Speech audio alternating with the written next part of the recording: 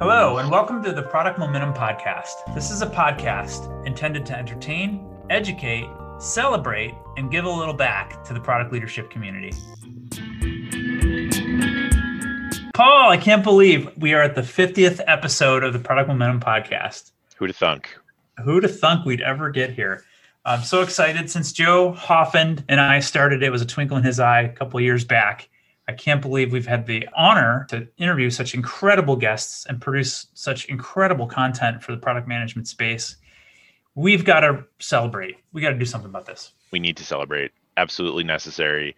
We've been graced with a few guests that I never would have imagined being able to pick their brains. And I think it's only fitting that we give back to our listeners in a way as meaningful as we can, sharing a couple books that our guests have written, contributed to, recommended. So we've got 2 stacks of 10 books each to give away to 2 folks listening right now. 10 product leadership books. So go over to giveaway.itx.com/50. It's giveaway.itx.com/50, the number 50. It only takes a couple minutes to fill out the form, and we're going to choose 2 folks to win 10 books each. From Sean and I, thank you to everyone. We couldn't have done this without you. We appreciate you being part of our journey. Let's get after it.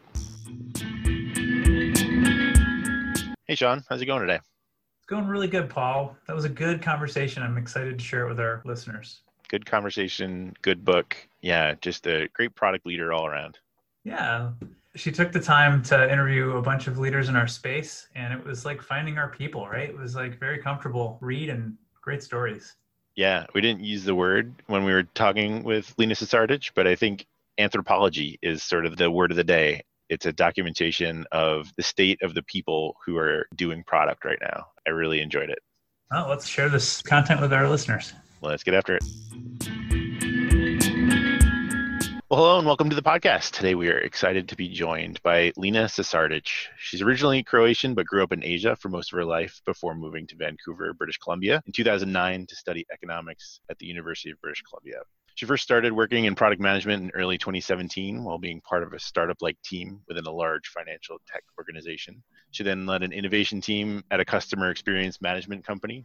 Presently, she works as a consultant in product management at the financial technology organization she previously worked at while pursuing personal projects on the side. Her latest personal project is her newly launched book, The Making of Product Managers. Lena, welcome to the pod. Thanks so much, Paul. Super excited to be here with you and Sean. Absolutely. So before we get into some of the ideas that I was inspired by in your book, I want to talk about the making of the book itself. Did you find that it was interesting as an author and a product manager in your approach? Did you treat the book like a product? Yeah, great question. So as a product manager, obviously, I treat a lot of things as products, including this book. So iteration was really a big element of it. So the idea came from a pain that I heard from an aspiring product manager that I chat with pretty frequently. His challenge was that he has coffees with product managers to hear about how they got into product management, what they thought about the field, and he's doing this one by one. And so what I thought, maybe I could write an article based on interviews that I've done with multiple product managers to really showcase their stories. So it's basically like having coffee with multiple product managers if you read this article. So it was going to be an article, but then when I started interviewing these product managers, the stories were so diverse and just super interesting with such great insights that each product manager was providing that I decided to turn it into a book. And so the initial kind of iteration of it was really just the articles based on the interviews. It was really just a chronological story of how they broke into product management. And then slowly over time, I kind of started iterating on it and added more features, if you will, to the book. So there's clearly a theme in your book, and you just mentioned it. You know, there's so many different paths into product management. It's clearly not an entry-level position, but there's so many different routes in. What was the most exciting or interesting route that you came across? Great question. Yeah. So I'll pick 2 that were really shocking to me. So one of them was of an individual who actually is an industrial engineer. And so she worked in industrial manufacturing at a yogurt factory. And then she moved into business analysis in that yogurt factory. And then she later moved into business analysis in tech, which then led her into product management. So I thought that there was a lot of parallels between the process of industrial manufacturing and software development, a lot of differences as well. But it was really cool to see her use that previous experience from such a diverse field to break into product management. The other story that was also super interesting was of an individual who started in commercial banking, huge industry knowledge in the loan process in commercial banking. And he actually ended up getting a product manager job without any prior experience in product management per se, but he used his industry knowledge to really break in. So those are really unique stories that I think showcases that, it doesn't matter what you did before, there's likely going to be a parallel that you can draw on. And, there's no limit to who can break into product. Yeah, I have to say, I finished reading and felt like I'd just gone through therapy. It was like I had my own personal support group, because the mirrors that I see in each of the stories are very similar to the journey that I've seen in my own career, but also in the folks who I'm leading and mentoring on teams now. And I think the way that you've captured those stories in a way that weaves that common thread is something special. So I want to talk about something that Sean mentioned a moment ago, about this sort of invisible barrier to entry and this notion that product management is not an entry level position. I guess I've always assumed that's true, but I've never really heard it stated quite so bluntly. So what is that barrier? At what point does someone have enough experience or enough worldly wisdom to become a product manager? I'm Eastern European, so one of my characteristics is to say things very directly. So I really do believe that, obviously a product manager, there's such a huge diverse skill set that you need to have. So everything from the decision-making skills to the analytical skills to the communication skills. There's another piece to it that I think is really interesting. It's really something that comes with maturity, I believe, maturity to make decisions. But in order to make those decisions in an organization as a product manager, you need to have that awareness of your environment and what the different functions in the company are working towards, what the motivations of the people around you are. And I think that really comes from experience at working at different companies, different industries with different people, different stakeholders in different roles as well. So really that diverse background gives you experience to be able to judge the room and judge how people are going to react to what you're going to decide on, right? And I think the last piece is self-awareness. So when I was coming out of university at 23, I was not very self-aware. Like my manager had to tell me to stop slouching in my chair. And, I didn't really know how to write emails or how to deal with, the CEO or something like that. So knowing how you deal in situations and how you deal with people, I think is critical to being a product manager, because you're going to have to be credible and you need to understand where your weaknesses, where your strengths are, and how you can best showcase your ideas. Yeah, I want to ask the flip side of that question, because you touched on a couple things. Not slouching and writing emails is a little bit down the totem pole, but product management is becoming more and more popular as a chosen career path as opposed to an accidental career path. So for those listening who are aspiring to a product management career and haven't quite broken in yet, what are some ways that you can accelerate that maturity, accelerate those decision-making skills, and get the chops that you need to kind of break in? I think the biggest thing that you can do, which is echoed in a lot of the stories in my book, including my own, is starting out of university. It's really critical to work in a company or a role where you get to do a lot of different things, a lot of different activities, working with different business functions, different stakeholders. And, really having that broad range of experience is going to amplify how much experience you gain, because experience isn't just the number of years, but it's actually what have you done, right? So even for myself as well, I started in kind of like a startup. So I was in customer service, but I was doing anything from marketing to operations to test security, because we were doing an English language test for immigration. And so I got to get a taste of everything. And that way I was able to build that kind of diverse skill set that you need for a product manager. And really seeing the company grow as well, I think is important, because that gives you experience. Because if you just work in one large org for a couple of years, like your experience is a little bit static. But if you work at a growing company, you're going to see multiple stages and you don't necessarily have to now switch jobs every year. So I think that's kind of one way to really accelerate it. And the other way is really to just kind of get involved past your job. I think a lot of people just get a job after university and they just work the 9 to 5, they go home and, maybe they watch Netflix or whatever. And I really encourage people to just go beyond that, read about different things, talk to different people, network, get involved with communities, and really increase that knowledge and that awareness, and also that maturity and awareness essentially of what else is going on in the world. So I'm going to pull on something you said a little earlier. You mentioned this concept of decision-making being one of the key skills of product leaders.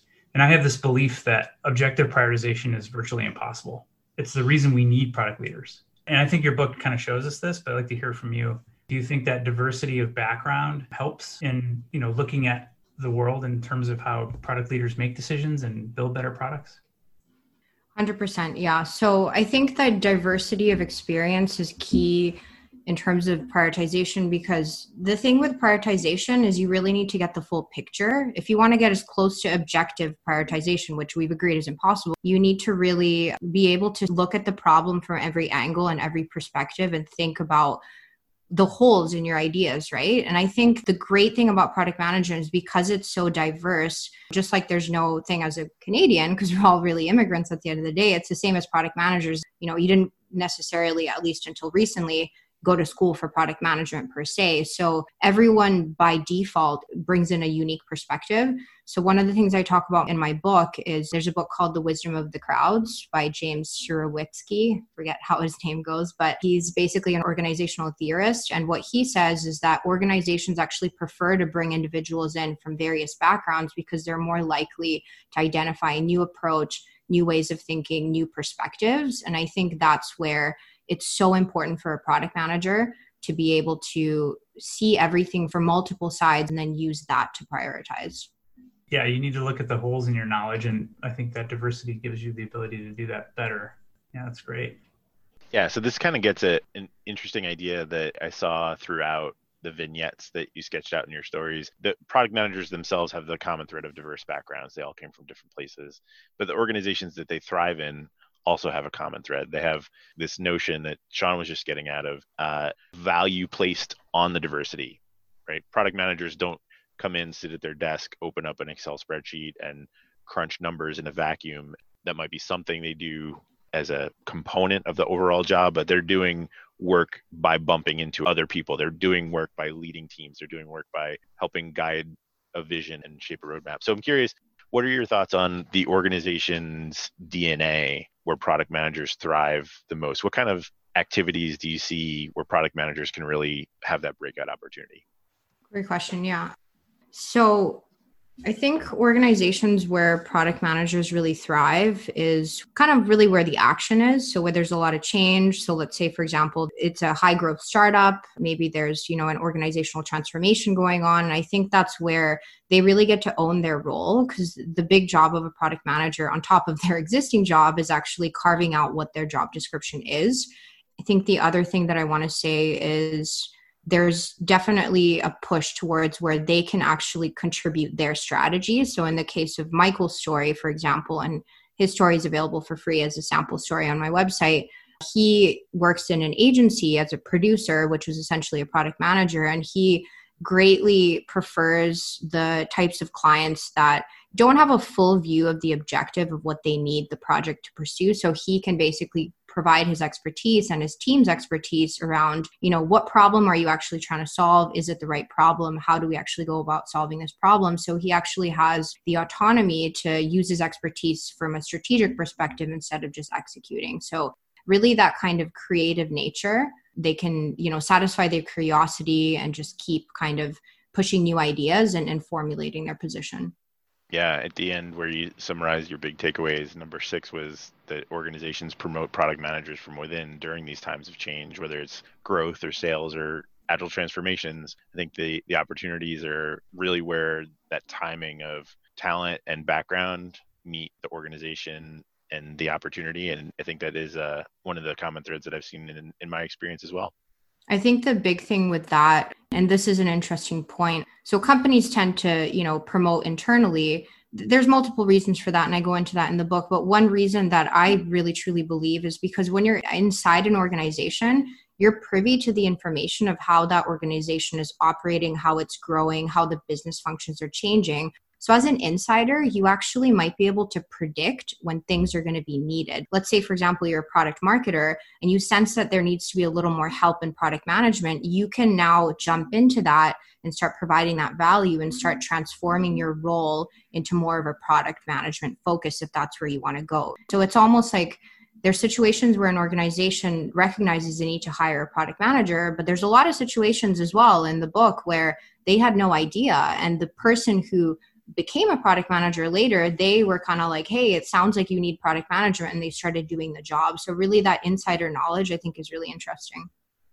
That's interesting. So like the people that have the ability to help make better decisions, like, hey, you know the space, you have this knowledge, you can make great decisions. Maybe you can help us guide product. So look for that opportunity, and there you go.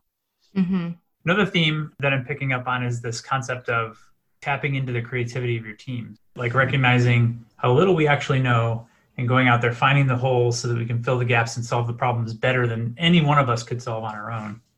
Yeah. And I think that speaks to really what I feel very strongly about the quality of a product manager. And really kind of the short form definition in my eyes is the product manager really is the glue that holds the team together. And the pursuit should not be to be right as a product manager. You're not the manager per se. You're not the person that has to make all the big decisions. Like you do, but you don't have to know all the answers. But you really have to leverage your team, your engineers, your designers, other functions, executives, all those ideas. You need to synthesize them with the pursuit of seeking the truth, right? And gathering information to support your decision. Yeah, I think the moral of the story is the ability to make decisions, and the background to really own the moment when it's in front of you is really the key. Sometimes, though, the moment is not so fun. Not all the moments are mountaintop moments. The thing that I resonated with strongly is every story had a moment of challenge. Every story had a moment where there was an opportunity to learn, perhaps an unexpected twist or turn in the organizational path that they thought they were on. But there were a couple themes that I hope to hear your perspective on just what are the tactics that you saw most common in the product managers who thrived in the face of those challenges? Absolutely. The first thing really is flexibility. So like not waiting for the perfect opportunity, because there's no such thing as a perfect job. And especially if you're aiming for something in the future, you're going to need to take little steps to get there. And those little steps are key. So in the case of Tom's story, for example, what he did is he really utilized the tiniest of opportunities and built on top of them. So first he was just helping the product managers communicate with the marketing team and create marketing collateral for them. It doesn't really seem like a big deal, but later that allowed him to actually get onto, working with the product team on a project. And then later he actually led his own project in a product manager capacity, still as a product marketing manager. So he really took like these tiny little blocks and stacked them up. And with that, he finally actually became a product manager. So really utilizing every single tiny opportunity and compounding them, I think is absolutely critical. The other thing is kind of related to flexibility as well, is really looking at your challenges as experiments. So don't expect that everything's going to work out. So it's funny because the journey to becoming a product manager is really similar to being a product manager. I truly believe. And there's kind of this self-selection that happens. This is going to sound a little dramatic, but I think if you can crack the code to become a product manager, you can be a good product manager and you deserve to be one. And, that entails expecting failure. If things don't go your way, you didn't get that job, you didn't get that project, like keep learning from your experiments and pivoting and keep moving fast. So speed and flexibility. And the compounding is really huge because, sometimes it can take months or even years of seemingly futile efforts for them to finally compound into everything. So seeing it as a long journey that's going to have ups and downs, I think is critical to resiliency and thriving. I love that. This plays on the same theme around, like, this is not an entry-level position, but the compounding is huge. Like, you just have to keep at it. This is something that I've learned in several decades now of learning how to build products and experimenting my way into this field. You're never done. You're never done learning. I think the key thing as well is you need to know how to compound, because it's not just, let's say very early in your career, strongly encourage, do everything that you can, do marketing, do operations, do coding, like get involved with everything. But as you kind of go forward with your career journey, you have to start making those trade-offs. So again, trade-offs, that's what a product manager does. So if you want to become a product manager, you pick what building blocks you want to stack on top of each other so they amount to something, right? And that takes creativity and assessing opportunities to know what to pursue and what not for it to compound as effectively and quickly as possible. Treating your career like a product. Absolutely. I love it. Yeah, career roadmap. Yeah.